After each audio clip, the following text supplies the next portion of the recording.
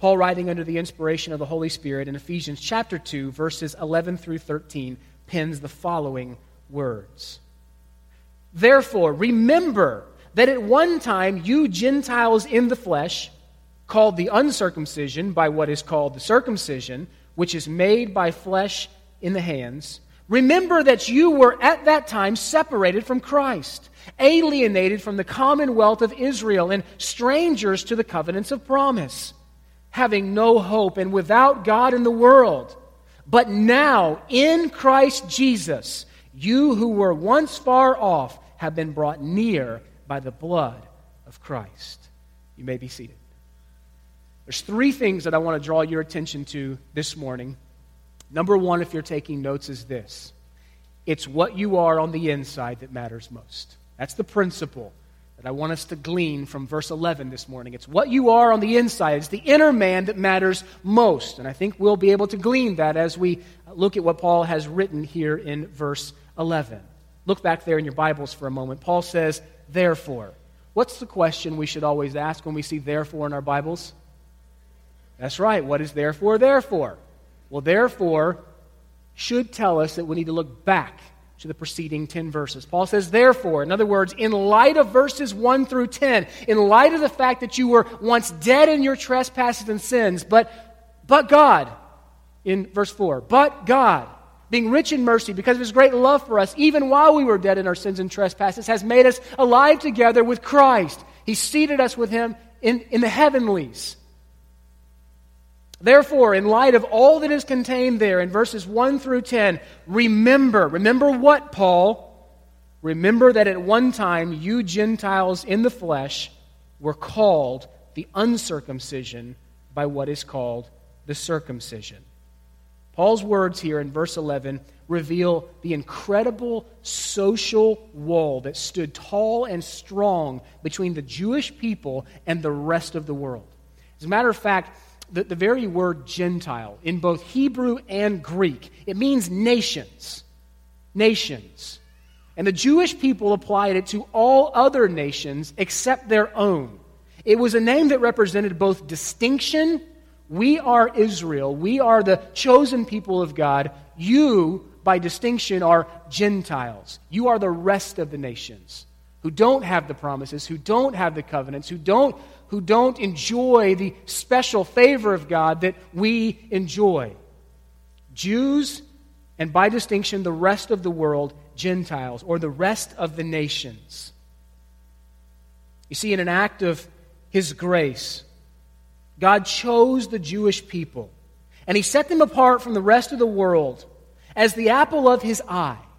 Why? Because they deserved it? Absolutely not. Moses tells us in Deuteronomy chapter 7, says, the Lord your God has chosen you, the Jewish people, to be His people for His treasured possession. Speaking of Israel here.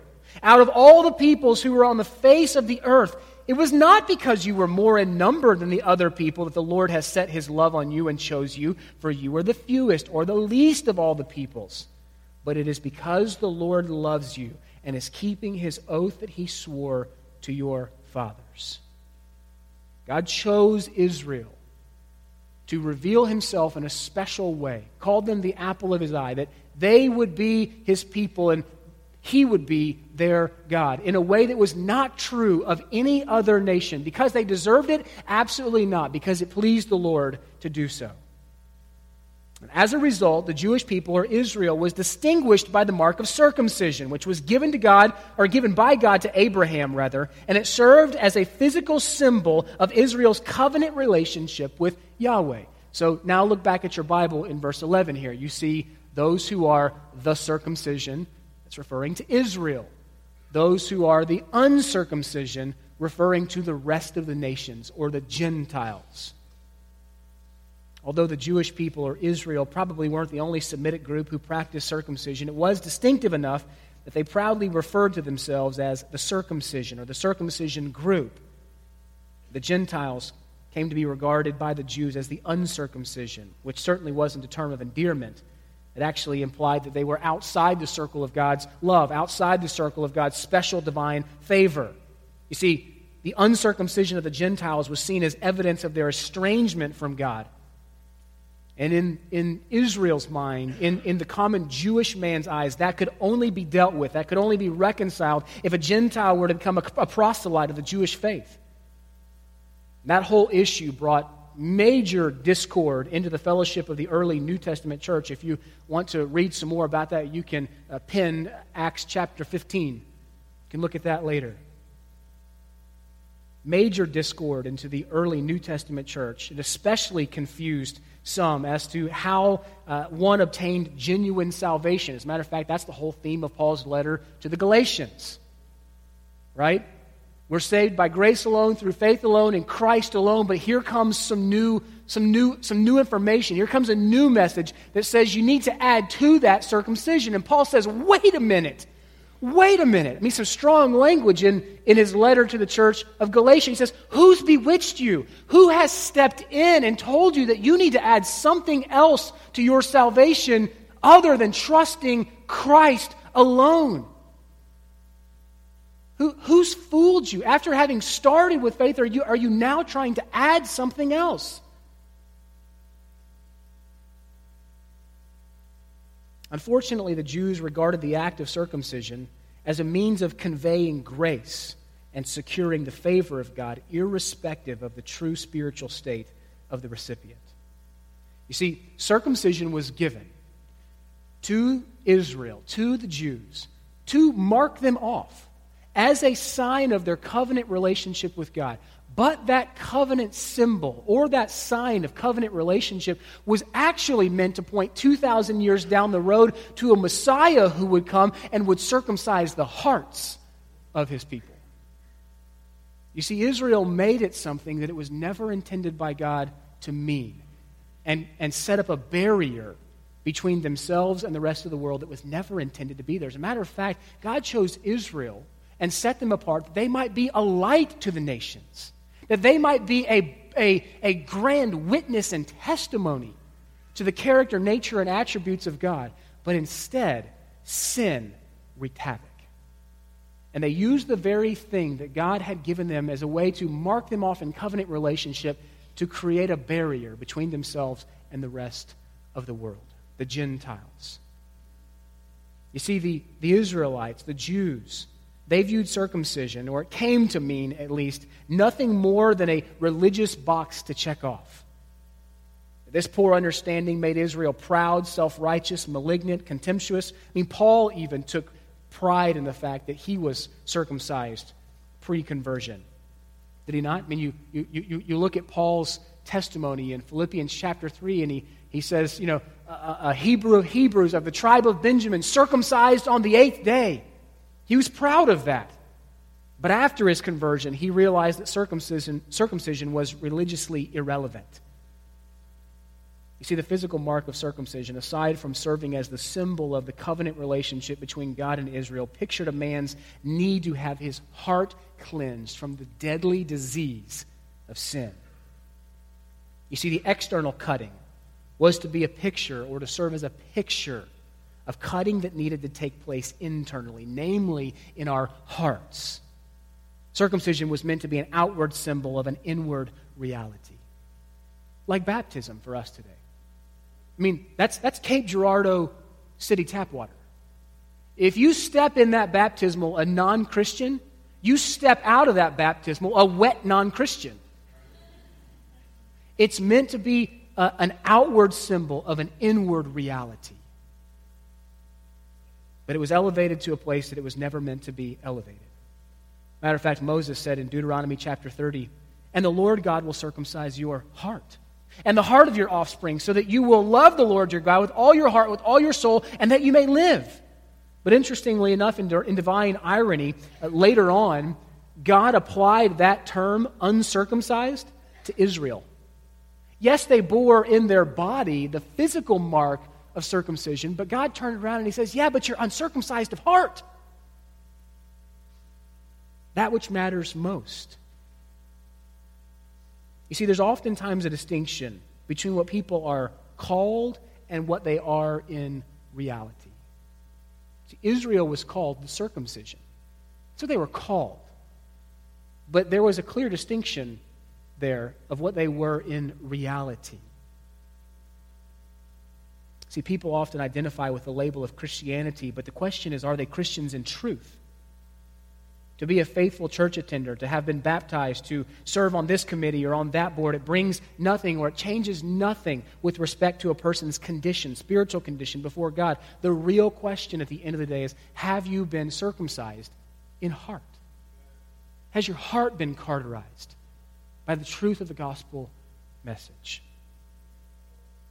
Paul said in Colossians, which if you read Colossians, a lot of similarities, a lot of parallels exist between Paul's letter to the church at Ephesus and Paul's letter to the church at Colossae. As a matter of fact, he wrote those letters, we think at least, while in the same time of imprisonment, probably in a very close time proximity there. And this is what Paul said in his letter to the church at Colossae. He said, in him, that's in Christ, you were circumcised with a circumcision made without hands. Notice verse 11 here in Ephesians chapter 2. Circumcised with the circumcision of hands. Well, in Colossians, Paul says, you were circumcised with a circumcision without hands, by the putting off of the body of the flesh, by the circumcision of Christ. You see, the condition of the heart is always the principal spiritual concern. It's not, can you tick this box or can you check this box of religious activity off? The heart is the issue of principal spiritual concern. It is possible, and sadly many are deceived in being outwardly pious, but yet inwardly are spiritually pitiful. I mean, outwardly look very religious, look very polished, look very together, know the Christian vernacular, maybe even the leader of the Bible study.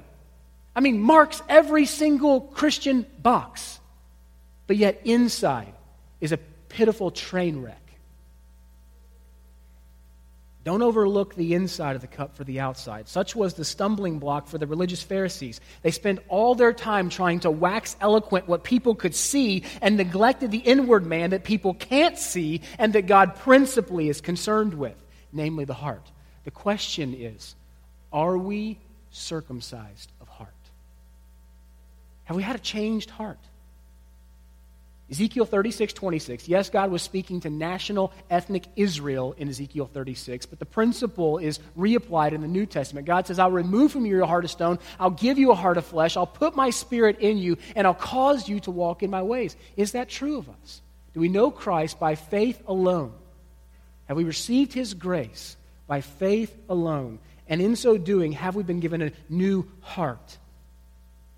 Because it is what takes place on the inside. It's what you are on the inside that matters most. Paul is telling these young Gentile converts, yes, the circumcision, they call you the uncircumcision. But let me remind you, it's circumcision of the heart. That circumcision that has taken place without human hands that matters most. It's what you are on the inside that matters most. Number 2, if you're taking notes this morning, here's what I've written in my notes. Remembrance of your past position makes you all the more thankful for your present privilege. Remembrance of your past position, what you once were, makes you all the more thankful for your present privilege, what you are now by grace.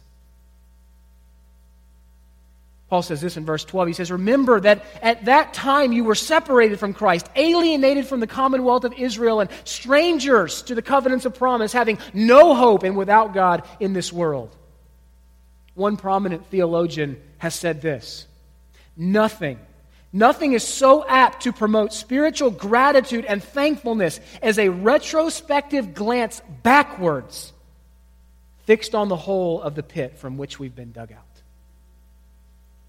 Nothing is so apt to promote spiritual gratitude and thankfulness and humility as a retrospective glance backwards at what I was pre-Christ, what I've been saved from, looking back at the pit that I've been pulled from. Paul understood this, and so he encouraged the Gentile believers to remember or to consider or to think about what you once were. That word translated remember there It's in the present tense imperative in the original language. That means it's a command to keep on remembering.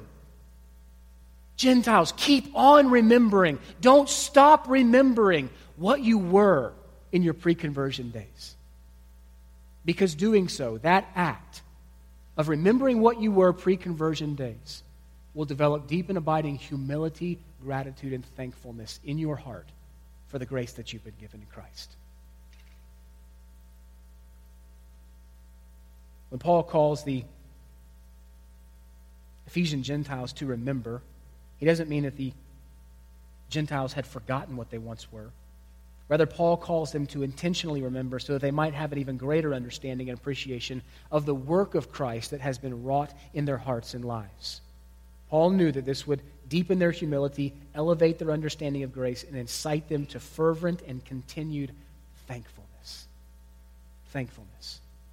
And friends, Paul's encouragement to the Gentile believers is certainly relevant to each of us here this morning. Each one of us who know Christ savingly need to take time to remember what we were before our conversion so that we might fully appreciate what God has given to us in Jesus Christ. Matter of fact, David encourages us to this in Psalm 103, probably a familiar psalm to many of you. David says, "Bless the Lord, O my soul, all that is within me. Bless his holy name. Bless the Lord, O my soul." Fill in the blank. "And forget not one of his benefits." Well, what are those benefits, David? Well, he goes on and he tells us, who heals all your diseases, who forgives all your iniquity, who redeems your life from the pit, who crowns you with steadfast love and mercy. Don't forget those things. You see, we as Christians have a tendency to begin taking spiritual truth for granted. We come into church Sunday after Sunday and we sit in Bible study after Bible study and we hear the same things over and over again and we can kind of sit here glazed over and it's like, yeah, I got that already. Tell me something new. Friends, the reason that so much heresy exists is because people want to hear something new. Instead of the age-old story of Jesus Christ's grace and glory. Tell me that. Give me that. Don't tell me something new. Remind me of what I've been saved from and what I've been saved to, and remind me over and over and over again that I might not ever take it for granted. That it might not ever become a familiar, common message to me. Each one of us needs to take time to remember what we were before our conversion so that we might fully appreciate what God has given to us in Jesus Christ. Now, back to our text. The Gentiles lacked some spiritual benefits that the Jews, because of their covenant relationship with God, were historically blessed with. And Paul lists 5 of those spiritual disadvantages, so to speak, or for a lack of better words. 5 spiritual disadvantages that he wants the Gentile believers to remember were true about their pre-conversion days so that they might be drawn to greater humility and thankfulness. Look at verse 12. Number 1, Paul says, at one time, or at that time, you were separated from Christ. Separated from Christ. Notice that Paul makes Christ the principal issue here. It's not your morality. It's not what have you done. It's not what board are you on. It's not what committee are you on. Jesus Christ is the principal issue here. You see, not only were the Gentiles separated from Christ personally, which was also true of numerous unsaved Jews, but the Gentiles had no national knowledge or hope of the Messiah like Israel did. Matter of fact, the Greek here can actually be translated without the Messiah. Probably says separated from Christ in your Bible there, which is a true and faithful translation, but it could also be translated without the Messiah. You see, Jews, even those who weren't saved, lived with an expectant attitude, hoping and waiting for the coming of their Messiah. Now, granted, having said that, they were looking for the wrong Messiah. They were looking for a Messiah who was going to ride in on a white horse and who was going to save them from oppression. But even unsaved Jews had a hope and an expectancy of a coming Messiah. But the Gentiles had no expectation of a Messiah to light up their spiritual darkness. They knew nothing of him. If you walked in a room with a bunch of Gentiles and you were to mention the name of Jesus Christ, or the Messiah, even in general terms, they would say, who is that? Who is this Messiah that you speak of? They had absolutely no context of a coming Messiah. They knew nothing about him. They were separated from Christ. You see, the Christian's greatest joy is the solemn assurance that neither death, nor life, nor angels, nor principalities, nor things present, nor things to come, nor height, nor depth, nor anything else in creation will be able to separate us from the love of Christ. But it was from this great joy that the Gentiles in the Ephesian church had been far removed prior to their conversion. They were separated from Christ, without the Messiah. Not even without the Messiah, but without knowledge of the Messiah. All of that knowledge, looking forward to a coming Messiah, that was information that was privileged to Israel. Now, Israel, in turn, was to turn around and to be a light to the nations. But they didn't. And so the Gentiles were without the Messiah, separated from Christ. As Jesus Christ is the only Redeemer of men and the only mediator between God and men, to be without Christ is to be without redemption. It's to be without access to God. The Gentiles knew of no atonement for sin. They had no assurance of pardon. They had no well-founded hope of eternal life. They were in a state of darkness and condemnation, a state that nothing but the knowledge of Christ could deliver them from. There's no more fitting description of the state of human nature apart from Christ than to say that we are separated from the Messiah. Such is the current state of everyone who doesn't know Jesus savingly, separated from Christ, and such was the state of every sinner saved by grace, separated from Christ. Paul wants them to remember that. We should remember that at one time we were separated from Christ, that it might create in us a welling up of thankfulness and gratitude that we are now connected to him in vital union.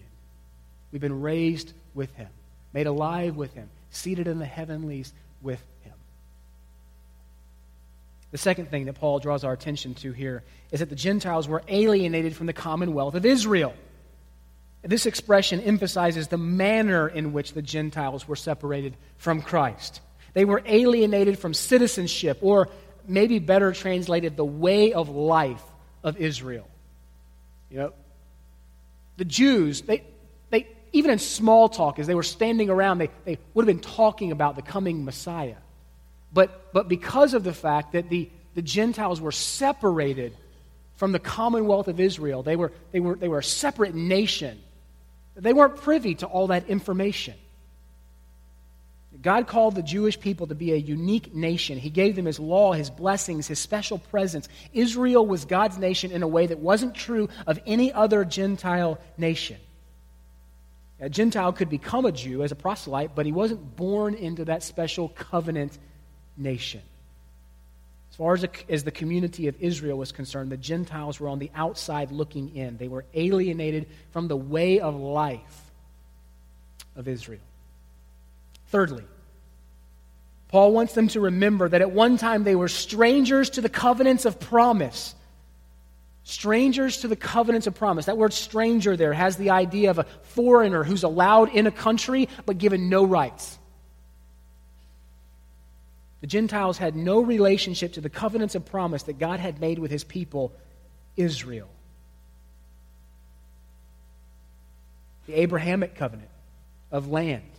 The Davidic covenant that there would always be a man sitting on the throne, and from that man would come the Messiah who would ultimately sit on the throne. The new covenant, the blessing of knowing God and having his law written on their hearts. These were all covenants that were made exclusively with the nation of Israel. Now, the blessing of the Gentiles, make no mistake about it, was included in God's covenant with Abraham, but God didn't make any covenants with Gentile nations personally. The Gentiles were aliens and strangers, and the Jews made sure that they were keenly aware of that fact, as a matter of fact. It was oftentimes said that Pharisees or Jewish men would pray this daily: God, I give thanks that I'm not a woman, a Gentile, or a Samaritan.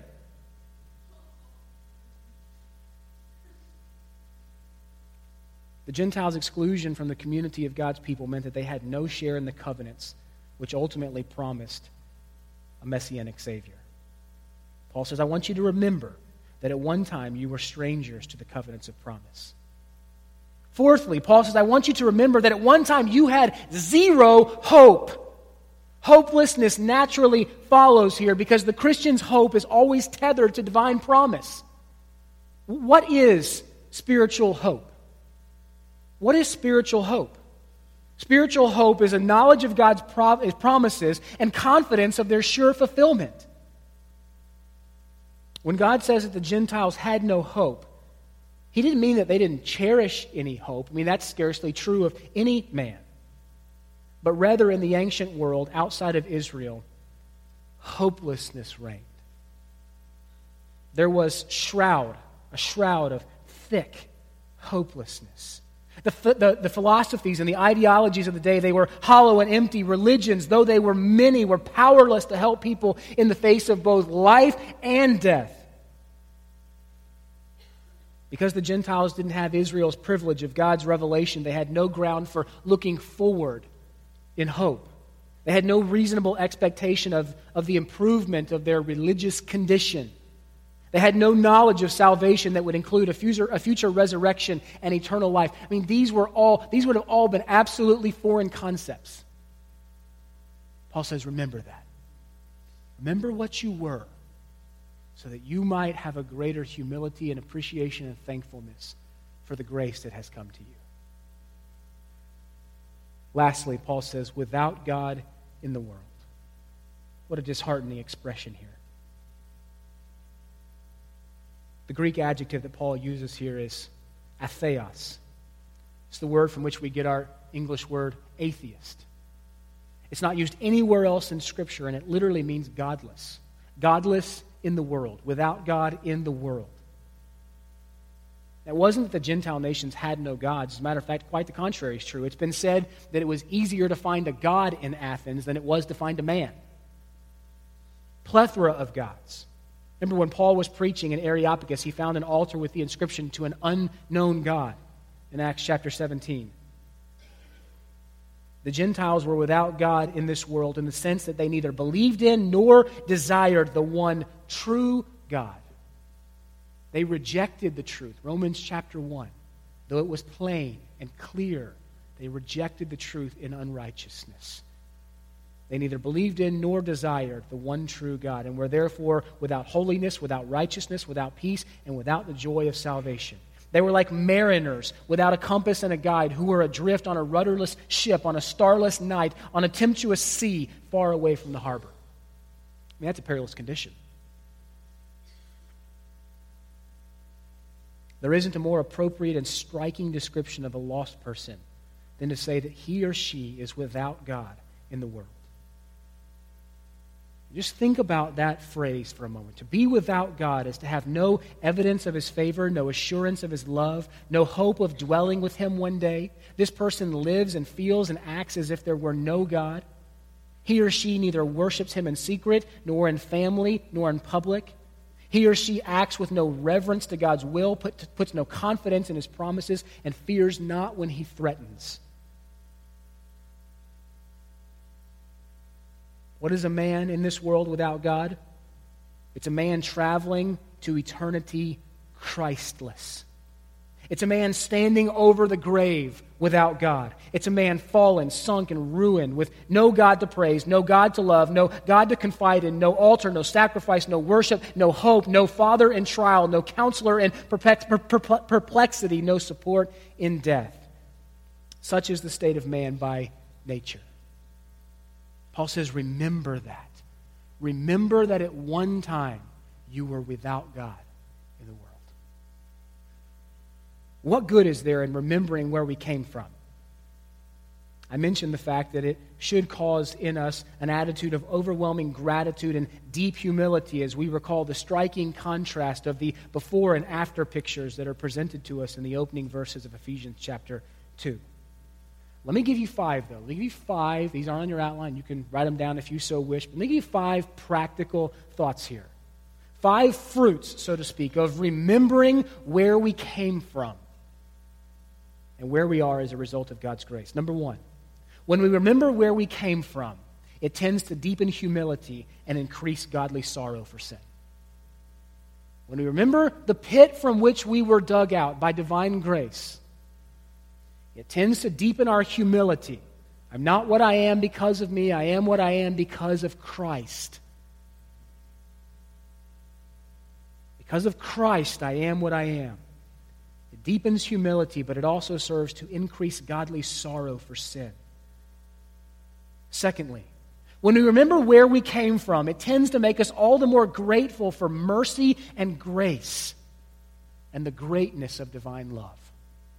It tends to make us all the more grateful for mercy and grace and the greatness of divine love. He saved me. Why? Because I deserved it? Absolutely not.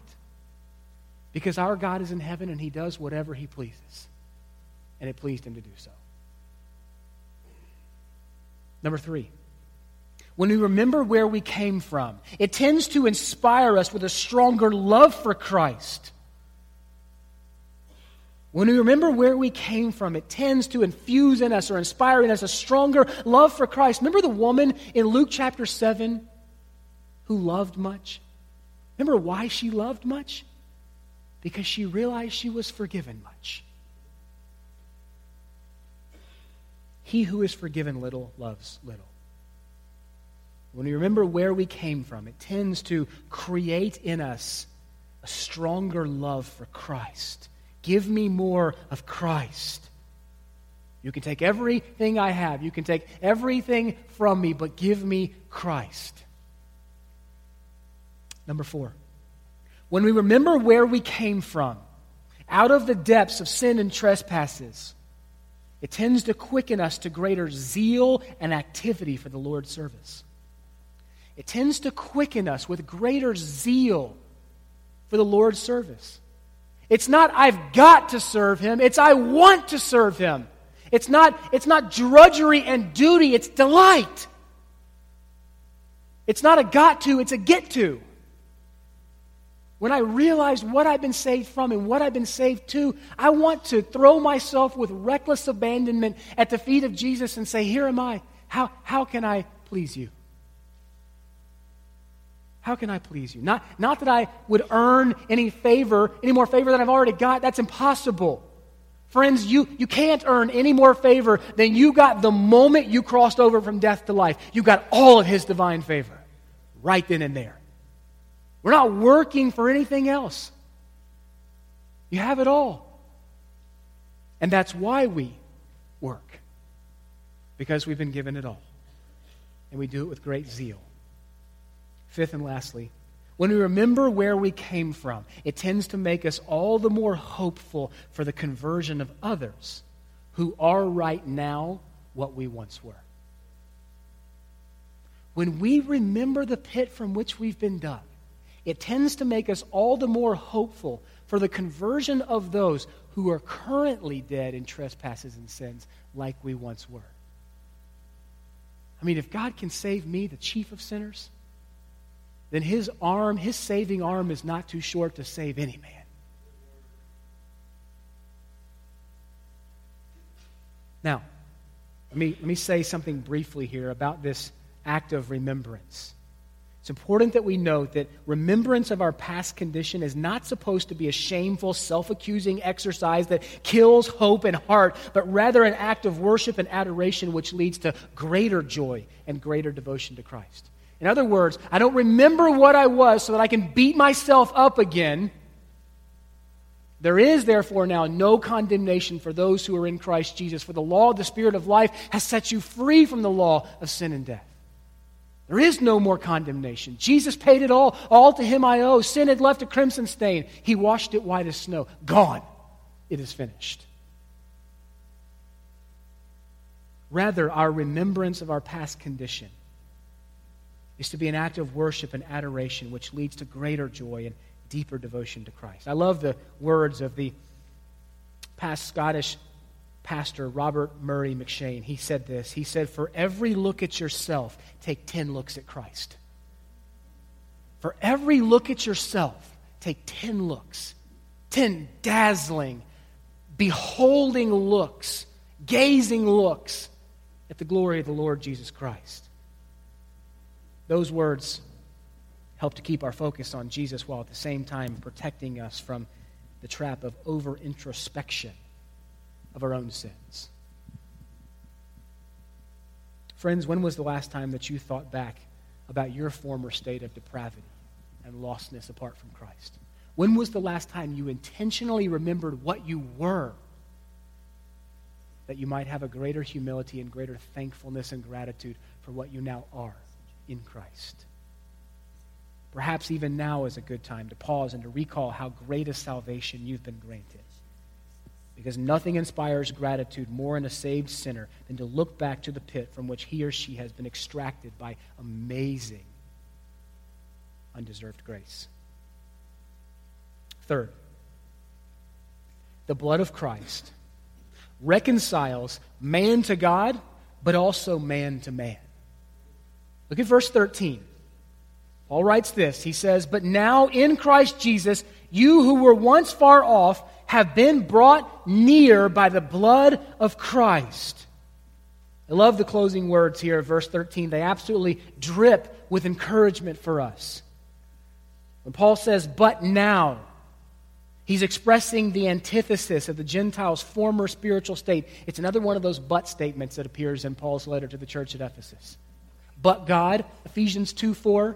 Well, here's but now, Ephesians 2:13. But now, in Christ Jesus, you who were once far off have been brought near. How or by what agency? By the blood of Christ. By the blood of Christ. You see, the goodness and grace of God meets men in their helpless state of despair. It matters not how far out of orbit an individual may have roved, they are still capable of reclamation by the spell of Christ's love and grace, because the blood of the Lamb has melting power on the most congealed of hearts. You know how I know that? Because I'm standing here this morning. The blood of the Lamb has heating power, saving power over the most congealed of human hearts. Melts it like wax. Paul employs some common biblical imagery here in verse 13. He uses the metaphors of near and far, or near and far off.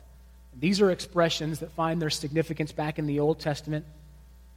Remember, in the Old Testament, Yahweh, in a sense, dwelled in the temple there in Jerusalem. And so Israel, therefore, was near the presence, so to speak, of God.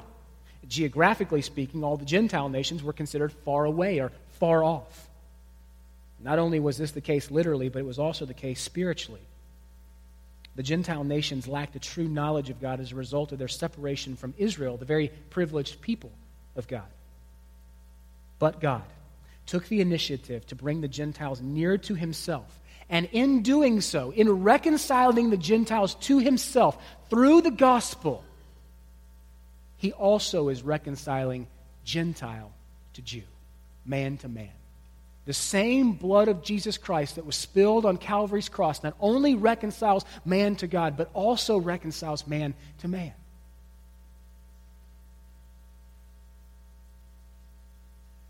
Peace with God was achieved through the blood of Christ, but that common peace with God put Jew and Gentile on the same ground and in the same redeemed church. We're going to look at that more next week as we launch out into verse 14. Just look at your Bible for a moment here.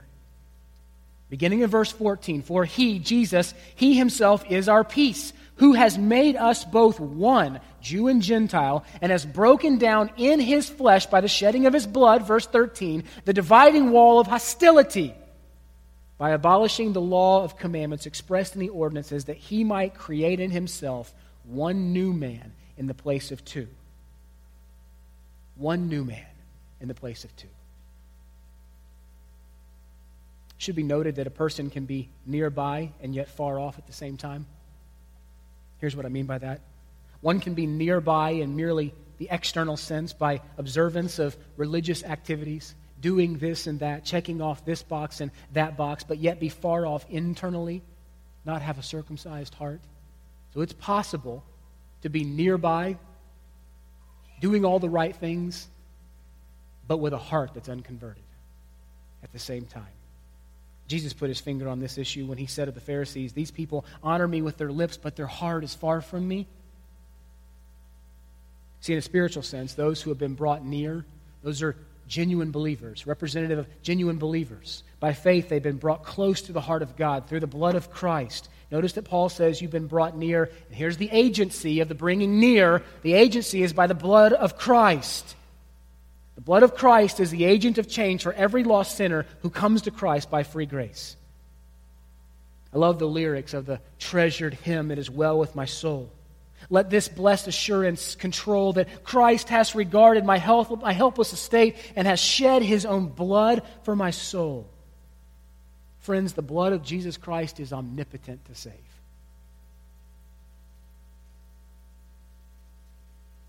Blessed assurance, Jesus is mine. Oh, what a foretaste of glory divine, heir of salvation, purchased of God, born of his Spirit, washed in his blood. The blood of Christ is omnipotent to save. See, the gospel brings men into right relationship with God, but the gospel also brings men into right relationship with men. Vertical reconciliation translates into horizontal reconciliation. You see, by the blood of Christ, sin, the greatest separator of man from God, but the greatest separator of man from man, is dealt with. So far in our study, we've seen that individual sinners obtain the gracious gift of salvation on the basis of God's divine grace by faith. But that's not the end of the story. Because what we'll see beginning in verse 14 next week is that those individuals who are saved by marvelous, matchless grace, they aren't left alone, but instead they're united with other believers in a corporate unity, the church, the body of Christ. Where there was once hostility, where there was once animosity between two people groups, the gospel reconciles both to God, but the gospel reconciles both groups to each other so that they sit next to each other in the same church. And we all bring baggage with us, don't we? Yes, is the correct. Yeah, we all bring baggage. And not all baggage is bad baggage, by the way. There's good baggage.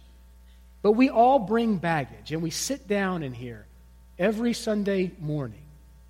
And it is the gospel that not only reconciles us to God himself, but that gospel also reconciles the hearts of men to each other. We can put our baggage down. We can sit around the table, and we can glory over Jesus Christ and him crucified.